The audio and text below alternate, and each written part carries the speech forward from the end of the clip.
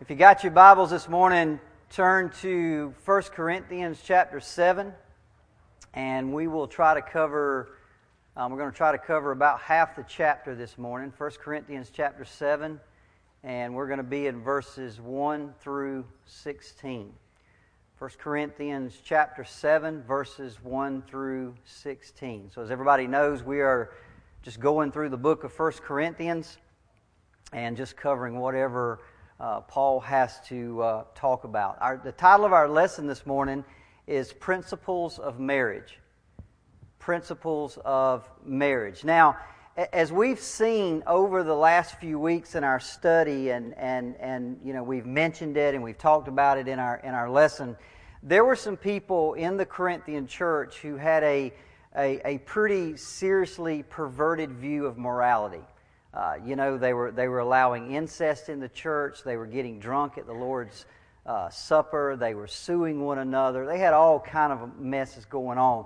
And they were using false teaching to justify their immoral behavior. But at the same time, I want to make sure we understand that we don't lose sight of the fact that there were people in the church who wanted to do the right thing. Okay, so this church just wasn't full of a bunch of people who wanted to do the wrong thing. There were people in the church who wanted to do the right thing. And they loved the Apostle Paul. They had great respect for him. So what they would do is they would write him letters. Of course, he had left the city of Corinth a year or two back, and he was off starting churches in other places, so they would write him letters. And in these letters, they would tell what was going on in the church, and they would also ask his advice on certain things, because they had a lot of questions that they needed answers on. For example, they said, what if I go to the market and there's meat for sale, and this is meat that's been offered in the temple to idols or to demons? Should I buy that meat? Is it okay to eat it? That was a question they had. They had questions about the role of women in the church. They had questions about the Lord's Supper.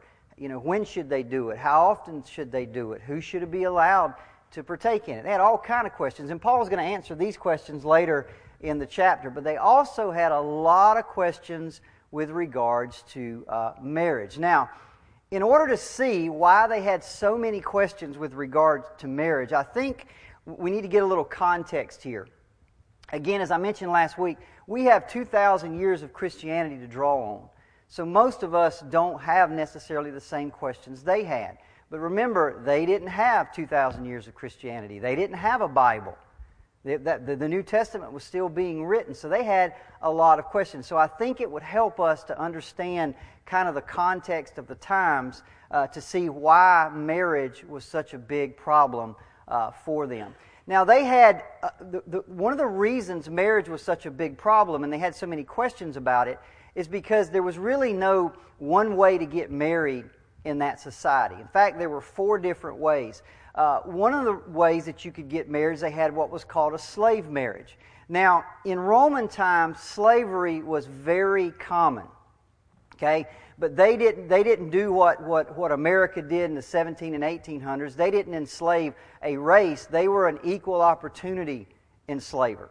And they would go to foreign lands, they would fight a battle, they would bring back prisoners, and they would make them slaves. Very common to do that. Slavery was something that you could sell yourself into. If you had a debt that you couldn't pay, many times you would sell yourself into slavery for 2 years or 5 years or 10 years, or even your family, in order to pay off that debt. So slavery was something that was very, very common. And a slave, of course, lived and died at the behest of their master. They didn't have any rights as a citizen. They couldn't do things like go get married or get divorced or anything like that.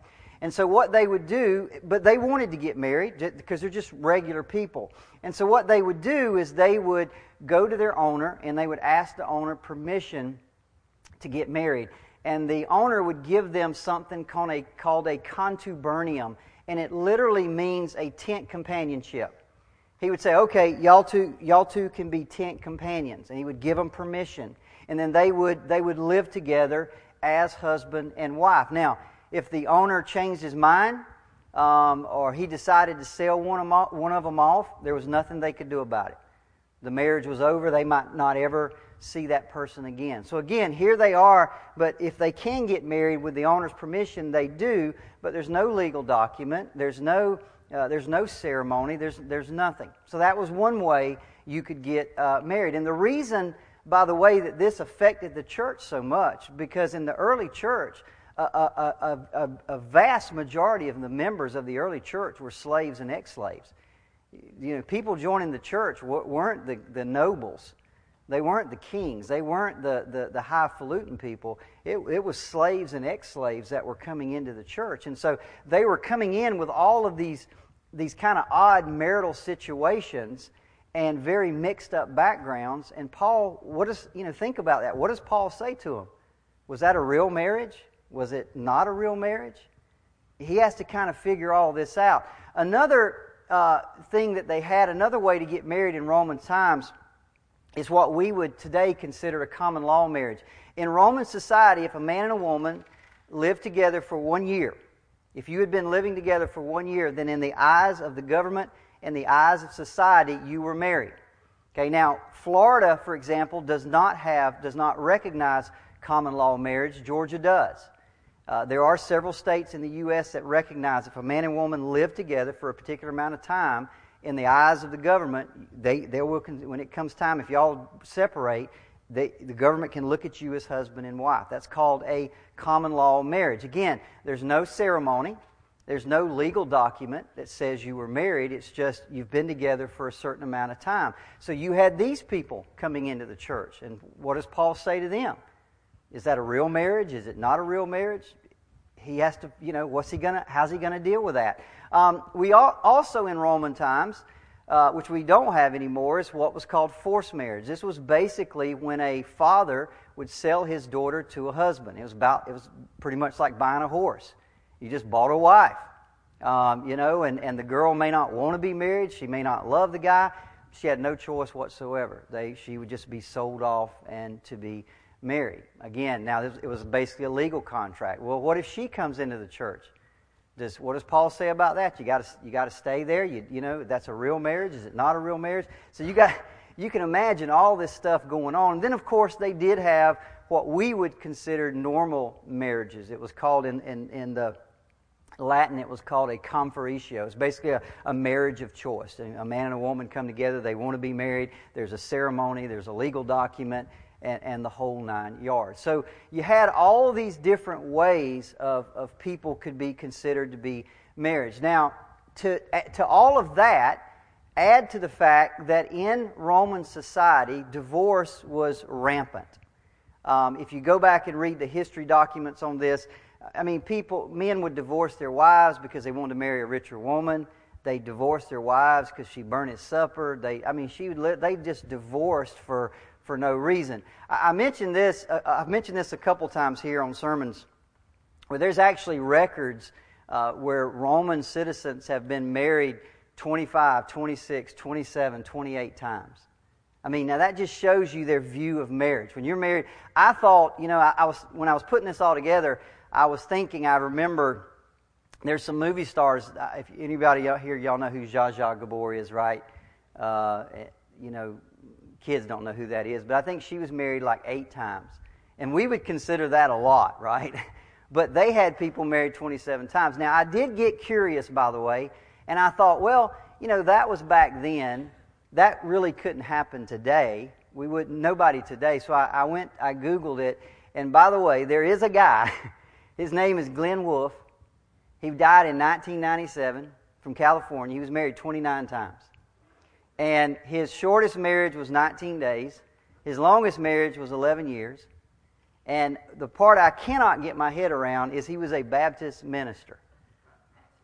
That's the part I couldn't get my head around. So he died in 97. So, I tell you, the more I study 1 Corinthians and the more I read this letter, I'm telling you, it is just as relevant today as it was then. Absolutely. I'm telling you, the more I see it, people do not change. Human nature does not change. It was the same 2,000 years ago as it is today. We may have more technology, more way to sin, more way to do things, but I'm telling you, the people do not change. You see it, and so that's why this letter is so relevant. So in all of that society, and all that confusion about marriage, and all that, the fact that people are getting divorced, all these multiple times, Paul comes into this city, he preaches, people get saved, and they start a church. Right? And keep in mind, people are coming into the church from all of these different marital situations. Right? And Paul has to deal with this. Now, if you think about Paul, he's kind of got a mess on his hands, right? I mean, what kind of teaching do you give people to deal with all of this thing? Now, Paul does something, and I want you to listen to me very closely, because I think this is one of the greatest things about the Bible. And that is this. How is Paul going to deal with all this? Well, I'm going to tell you how Paul deals with it. He never dwells on the past. Paul never dwells on the past. In fact, you can extrapolate that to the whole Bible. The Bible never dwells on the past. The Bible never points its finger at you and said, you shouldn't have done that 10 years ago. You shouldn't have done that 5 years ago.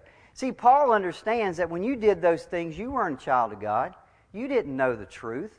You were a child of the devil. You were a child of the world. You were in darkness. You were doing all these things. Paul doesn't care about that.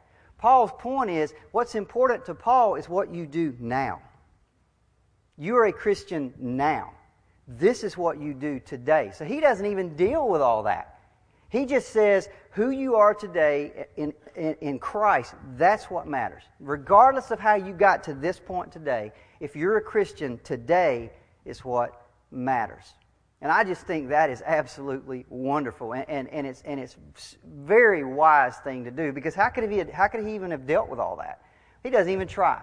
He just says, it's about what you do now that you're a Christian. Now, again, tent companions, common law marriages, sold off by your father, divorced 26 times, married by choice. He doesn't deal with any of that. Basically what Paul will say is this: whatever your marital state today is as a Christian, he'll say it, accept it as God's will and maximize it for His glory. It's today that matters. That's what Paul is going to focus on. Now, I want to add one other problem before we get to the Scripture. In the midst of all this immorality, all these different types of marriages, all the divorce that was going on, a movement began to grow up in the church that just said that this stuff is a mess. The best thing you can do is just don't get married at all. I mean, this is a movement that began to grow. Just forget the whole thing about marriage. In fact, what happened in the church is celibacy began to be looked on as a more spiritual form of Christianity. In other words, if you were single and celibate, people began to look at you as kind of a spiritual elite, a Christian Superman or a Christian Superwoman, because you've denied the flesh. And so this movement began to grow up that celibacy was the way to go. However, it got so bad that people took it too far. So what people would do, they were in marriages, and they saw celibacy as this higher form. They would divorce their husband or divorce their wife so they could be more spiritual. I'm just going to divorce them and just go live a celibate life so I can be more spiritual. Other people began to teach that if you're a Christian and you're married to a non-Christian, that when you have relations, you're defiling yourself. And so Christians were thinking, man, I got to divorce this pagan. I got to get out of this. I got to get out of this marriage. And so you had an absolute. I mean, people had all kind of questions about. You can kind of see what's going on here. So, for example, should single people get married? That was a question they had. Should married people abstain from sex? That was another question that they had. Should a Christian divorce an unbeliever? That was another question that they had. So again, we've got 2,000 years of Christianity. We may know the answers to these questions, but they didn't. So these were very valid questions that they have. Again, now, some of them may seem odd to us, but they were very real to new believers in ancient times. So here in the 7th chapter of Corinthians, Paul is going to answer all those questions and more.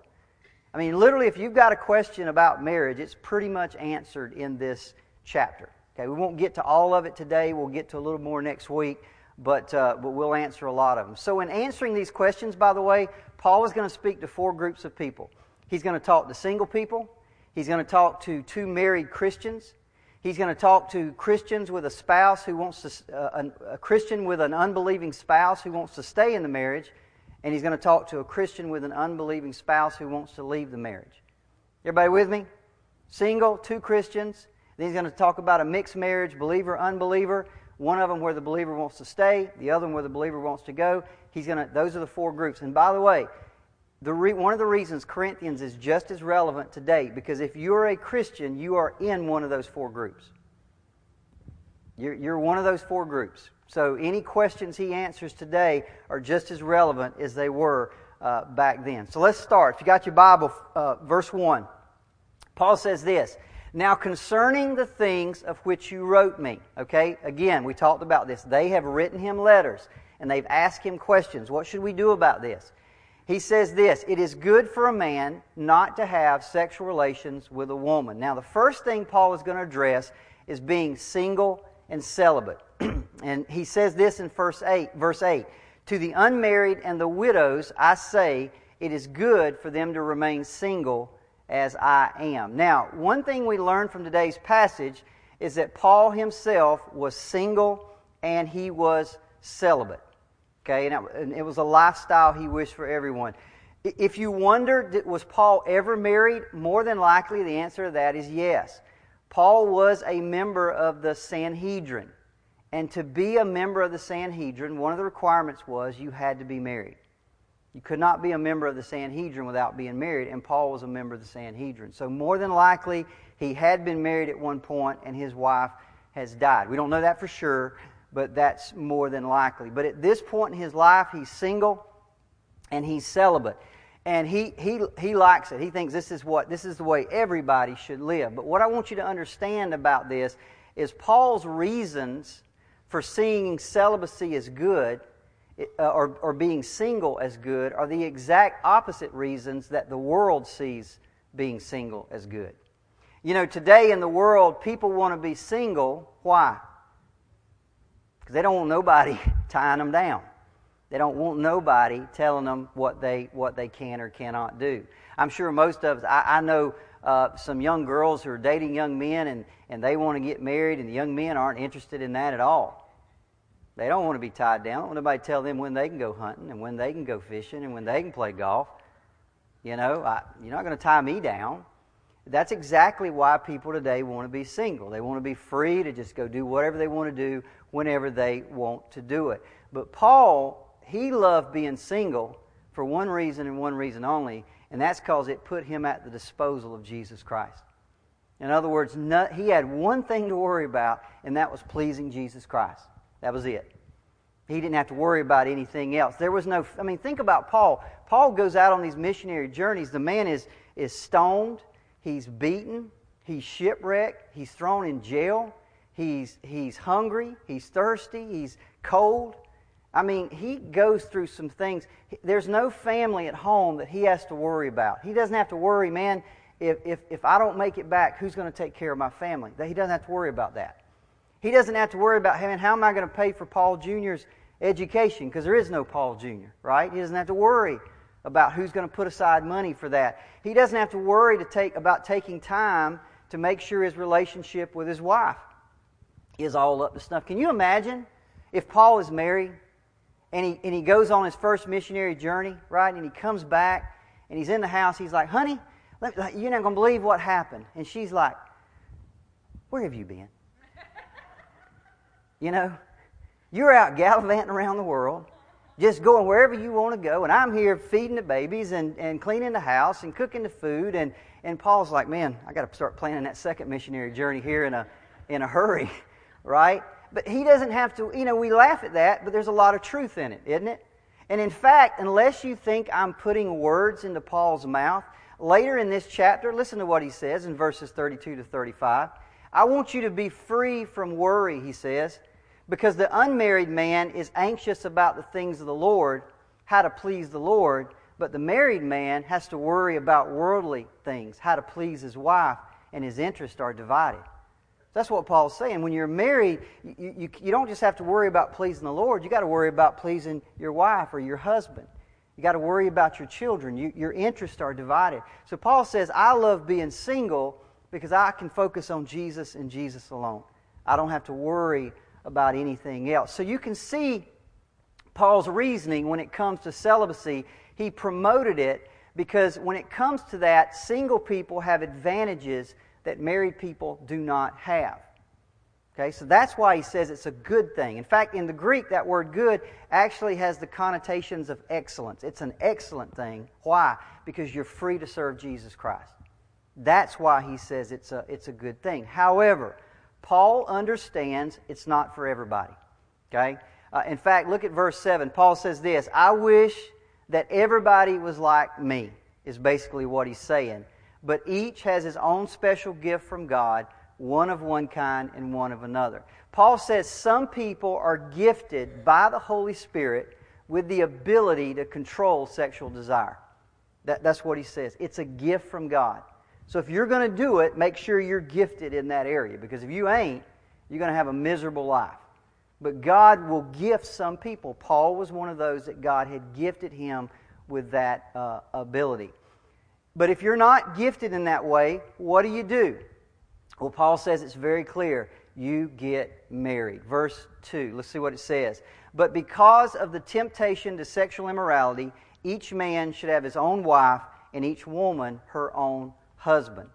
See, Paul doesn't say getting engaged is the solution to sexual temptation. He doesn't say a verbal commitment is the solution to sexual temptation. He says this, if your desire for sexual relations is too strong, get married. That's the solution. One or the other. You're single and celibate, and if your desire is too strong, then he says, get married. That's what... You see, folks, God understands sexual desire. In fact, He created it. He created it to be strong. Okay? He knew exactly what He was doing, and He gave us a solution, and the solution is to get married. That's what I've designed it for with inside of marriage. Now, Paul understands that even if you get married, that doesn't eliminate all your problems. Okay? Because if you get married, there's still the sexual sin of adultery. So now what Paul is going to do in verses 3 through 5 is he's going to show us that sexual relations within marriage are meant to be a deterrent against adultery. Look at verses 3 through 5. He says this, the husband should give to his wife her conjugal rights, and likewise the wife to her husband. For the wife does not have authority over her own body, but the husband does. In the same way, the husband does not have authority over his own body, but the wife does. Do not deprive one another, except perhaps by agreement for a limited time, that you may devote yourselves to prayer, but then come back together again, so that Satan may not tempt you because of your lack of self-control. Now don't miss the word tempt there. He says, come together again. Why, Paul? Why is it important in a marriage that you have those physical relations? He says, so that Satan may not tempt you. Will tempt you to do what? Tempt you to go outside your marriage. So what he's saying there, it's clear here from this text that sexual relations in marriage are intended to significantly weaken the temptation of adultery. Don't let Satan tempt you. Come together. That's what he's saying. So he's saying, again, get married, but inside of marriage, there's a proper way to do things. Now, I'm not a marriage counselor, okay, and I'm not going to delve into a lot of details. Kathy told me already last week I used the word sex way too much, okay, so I'm trying to tone this down. But let me say this. Would we all agree that, I want to say one thing about this, okay, and Kathy right now is saying, please don't embarrass me, please don't embarrass me. Would we all agree that in a marriage, if there's anger or hurt or bitterness or resentment, that you don't even touch each other, much less go any further than that? Would we all agree with that? See, one of the things you have to understand about this passage is it's not just an exhortation to physical relations. It's really an exhortation to make sure your relationship stays where it should be. In other words, be forgiving. Ask for forgiveness, right? Repent. Don't go to bed angry. In other words, take care of all those underlying things so the physical things can stay where they're supposed to be. It's really more than the physical. It's underneath the emotional, the relational. Take care of those things. So it's really more than an exhortation to that. Because listen, when a marriage lacks intimacy, I'm telling you, both men and women will look for it elsewhere. That's just the way it is. And I'm not just talking about the physical, I'm talking about the emotional too. They'll look outside if it's not in the marriage. So make sure those things stay right. And listen, don't think for a second that Satan is not watching a marriage and looking for opportunity to tempt. I mean, that's James 1:14. Keith quoted this from the pulpit last week. Temptation comes from what? Our own desire. He's looking at your desire. Is that desire being handled inside your marriage? If it's not, he's going to come in, he's going to tempt you outside of it. Okay, so just wanted to make sure we see that. So Paul goes on, verses 10 through 12. He says this, "To the married I give this charge, not I, but the Lord. The wife should not separate from her husband, but if she does, she should remain unmarried or else be reconciled to her husband. And the husband should not divorce his wife. To the rest I say, not I, but the Lord." Now, I want to deal with something real quickly here. And these are what we call Paul's disclaimers. You may notice in that scripture that Paul says something. He says, "To the married, I give this charge." And then in parentheses, he says, "This is not me, but this is the Lord." And then later on, he says, "To the rest I say," and then in parentheses, he's saying, this is not, he says, "I'm saying this, not the Lord." Does everybody see that? Okay, now we need to deal with that because what's happened over the years is some people have chosen to ignore parts of this chapter. Because they'll read it and you'll say, "Oh, you see that? That's the Lord saying that." But this other part is just Paul's opinion. Okay, so it's not really, we don't have to really behold ourselves to that. Okay, now, is that what Paul really means? Well, let's go back real quickly and read this in a little more detail. Look at verses 10 and 11. Paul says this, "To the married I give this charge." And then in parentheses he says, "Oh, wait just a second. This is not me, this is the Lord saying this." And then he says, "The wife should not separate from her husband, but if she does, she should remain unmarried or else be reconciled to her husband, and the husband should not divorce his wife." Now, when Paul says this, let me tell you what he does not mean. Paul doesn't mean I went in my closet and I shut the door and I got in prayer and Jesus came to me and he gave me this revelation. That's not what he's saying at all. What Paul is saying, he's saying when he says, "Hey, this is what the Lord says," he's saying this is what Jesus actually said when he was here on the earth. In other words, I'm just repeating his words. In fact, look at Mark 10, 9 through 10. This is Jesus quoting Genesis 2:24. "What God therefore has joined together, let not man separate." Jesus goes on in that same verse to say this, "Whoever divorces his wife and marries another commits adultery against her. And if she divorces her husband and marries another, she commits adultery." So what Paul is doing is saying, what I'm about to say to y'all is nothing new. Jesus already said that. I'm just reiterating. I'm just repeating what the Lord said when He was here. Everybody with me? So this is really important because He's not saying I've got some command from the Lord. He's saying I'm just repeating what Jesus said. And that is this: don't get a divorce. And if you do, don't remarry because you'll be committing adultery. That's what he said. And Paul says, I'm just repeating what Jesus said. Now, let me add a very quick statement here before we go too far. Paul is not dealing here with the case of adultery. He doesn't deal with that at all. Jesus taught us very clearly, if you are married and your spouse commits adultery, they are unfaithful to you, that is a legitimate grounds for divorce. You are free to remarry. But Paul is just dealing with the case here where that has not happened. There's no adultery. Paul says don't divorce them. And if you do divorce them, don't remarry because in doing so you'll be committing adultery. Now, Paul goes on to say this: "To the rest I say," now notice what he says here, "this is me, not the Lord." Okay? So what he's saying here is he's not saying this is just my opinion. What he's saying is Jesus didn't say anything about this when he was here. He didn't say anything about the particular situation that I'm going to talk to you about. So I'm not quoting Jesus. I'm saying this. But he is not saying at all that this is just my opinion. What he's saying is this is new truth.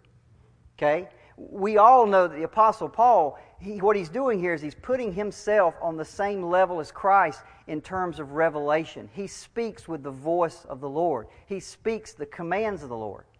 Okay? So again, he's not saying it's my opinion. He's just saying, I'm going to give you new truth that Jesus didn't talk about when he was here. So let's see what he has to say.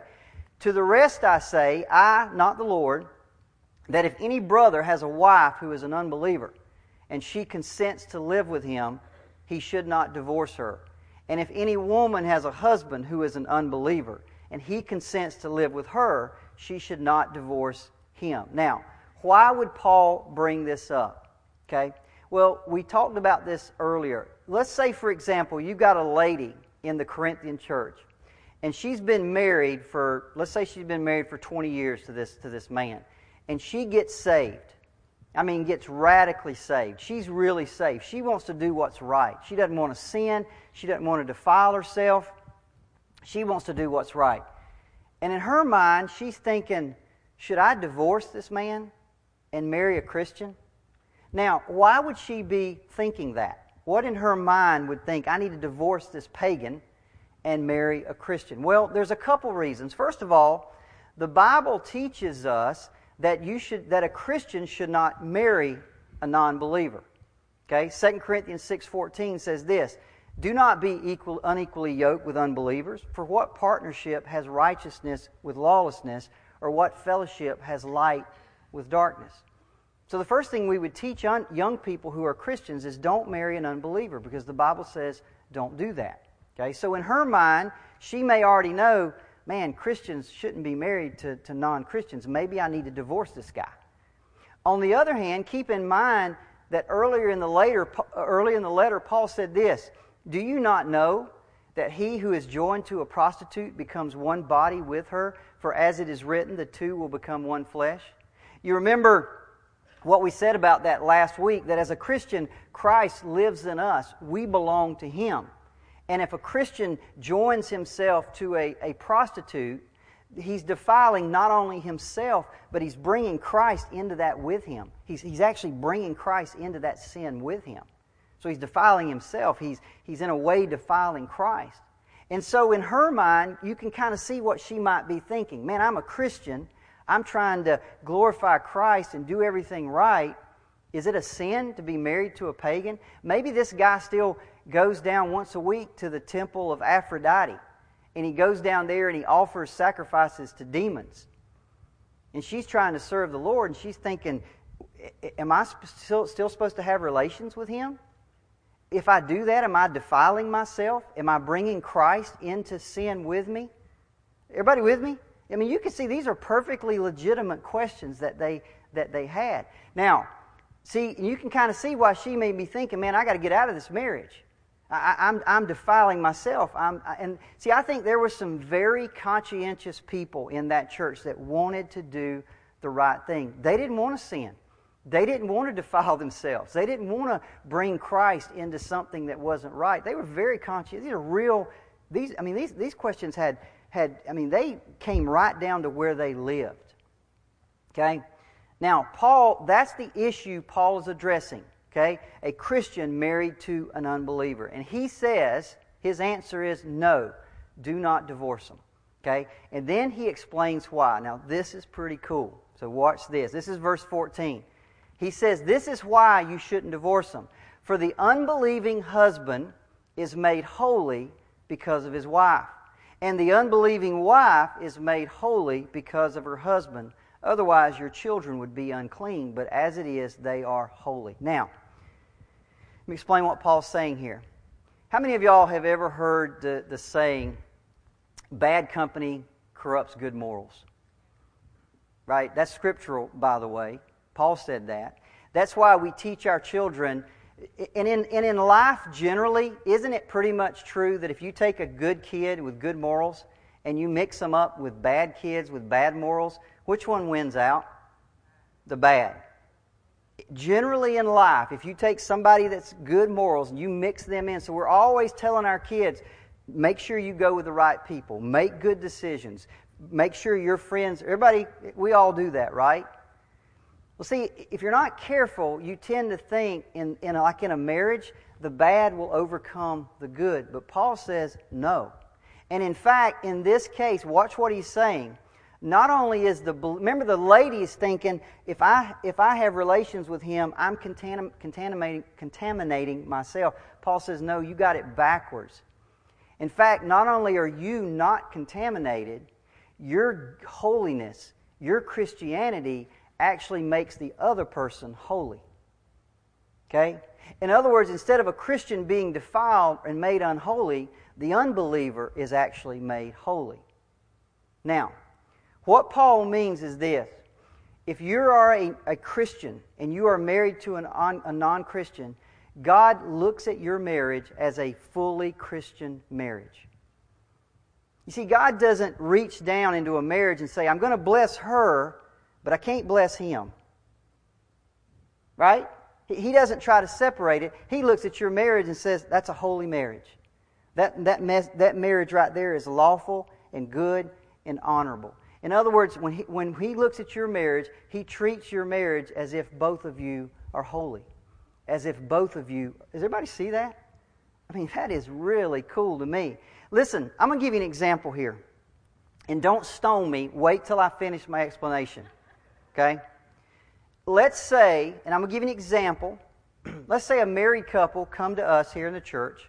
They come to the staff. They come to the elders. They're married, but they're not Christians. They're not believers. And they ask us to dedicate their child. Everybody with me? Our answer would be no. No, we won't do that. Now, let me explain why. Don't throw anything at me. If you've ever sat up here and listened to Pastor Henry dedicate a child, he always says the same thing. We're not really dedicating the child. Who are we dedicating? You're dedicating the parents. The parents are standing up and saying, we commit to raising this child in the Lord. We commit to raising this child in the nurture and admonition. By the way, we have had situations in this church where a couple who is living together, attending this church, living together, not married, and they have a baby, and they ask us to dedicate that child. Our answer will be, no, we can't do that. How can you stand on a stage and commit to raising a child in the nurture and admonition of the Lord when you won't take the first step of obedience to get married? That you would be lying in front of everybody. We're not going to put you up there and let you lie. That's why we say no. Everybody with me? Because it's the parents that are making the dedication. We can't confer anything on a child. So we would say no, we're not going to put you up there. Now, let's change that over a little bit. Let's say another couple come to us. The lady is a strong Christian. The man is a pagan. And they have a child, and they say, can we dedicate that child? Our answer would be yes. Why? Because one Christian in a marriage makes a Christian marriage. That's what Paul is saying. It's a beautiful thing. If you're here today and you're married to an unbeliever, rejoice.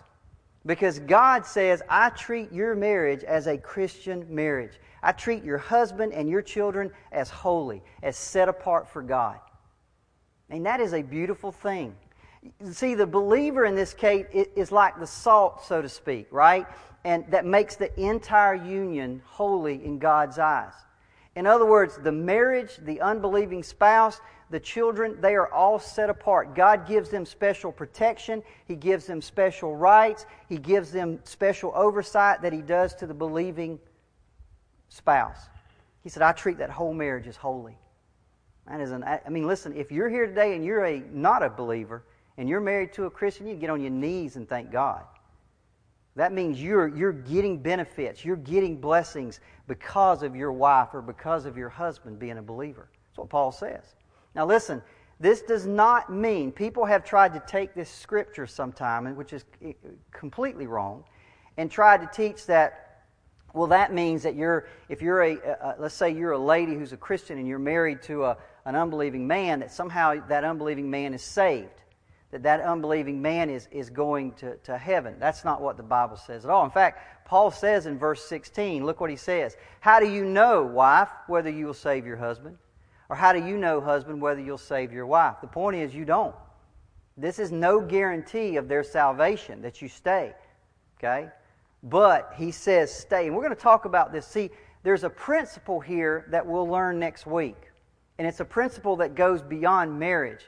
And that is, when you become a Christian, you don't try to abandon relationships that you're in. You try to sanctify them. You make them holy. You make them right. You just don't run away from them. Okay, that's the principle here, and we'll get into that more next week. So what this means, again, it doesn't mean that an unbelieving husband or an unbelieving wife is saved, but it does mean they are treated by God as being under the umbrella of that Christian spouse, and they get those benefits and blessings and protection that God affords. That's a beautiful thing. One Christian in a marriage, according to God, makes a Christian marriage, and God's blessings flow to the entire home. However, okay, Paul says one thing. If you are in that situation, you are a believer and you're married to an unbeliever, and that unbeliever decides they don't want to be married to you any longer, they want to go, then Paul says, let them go. Look at verse 15. But if the unbelieving partner separates, let it be so. In such cases, the brother or sister is not enslaved, for God has called you to peace. As I mentioned earlier, the Bible clearly teaches we are not to divorce our spouses, except for in two cases. Number one, Jesus said, is adultery. If your spouse commits adultery, then you can absolve the marriage and remarry. Paul now gives us a second reason, and that is desertion. If you have a spouse and that spouse leaves you and deserts you, that is completely out of your control. Paul says you are no longer in bondage. In other words, you're no longer under the bond of marriage. You're not in that bondage. You can feel free to remarry. Okay? I would open this up for questions, but I may not be able to answer them. So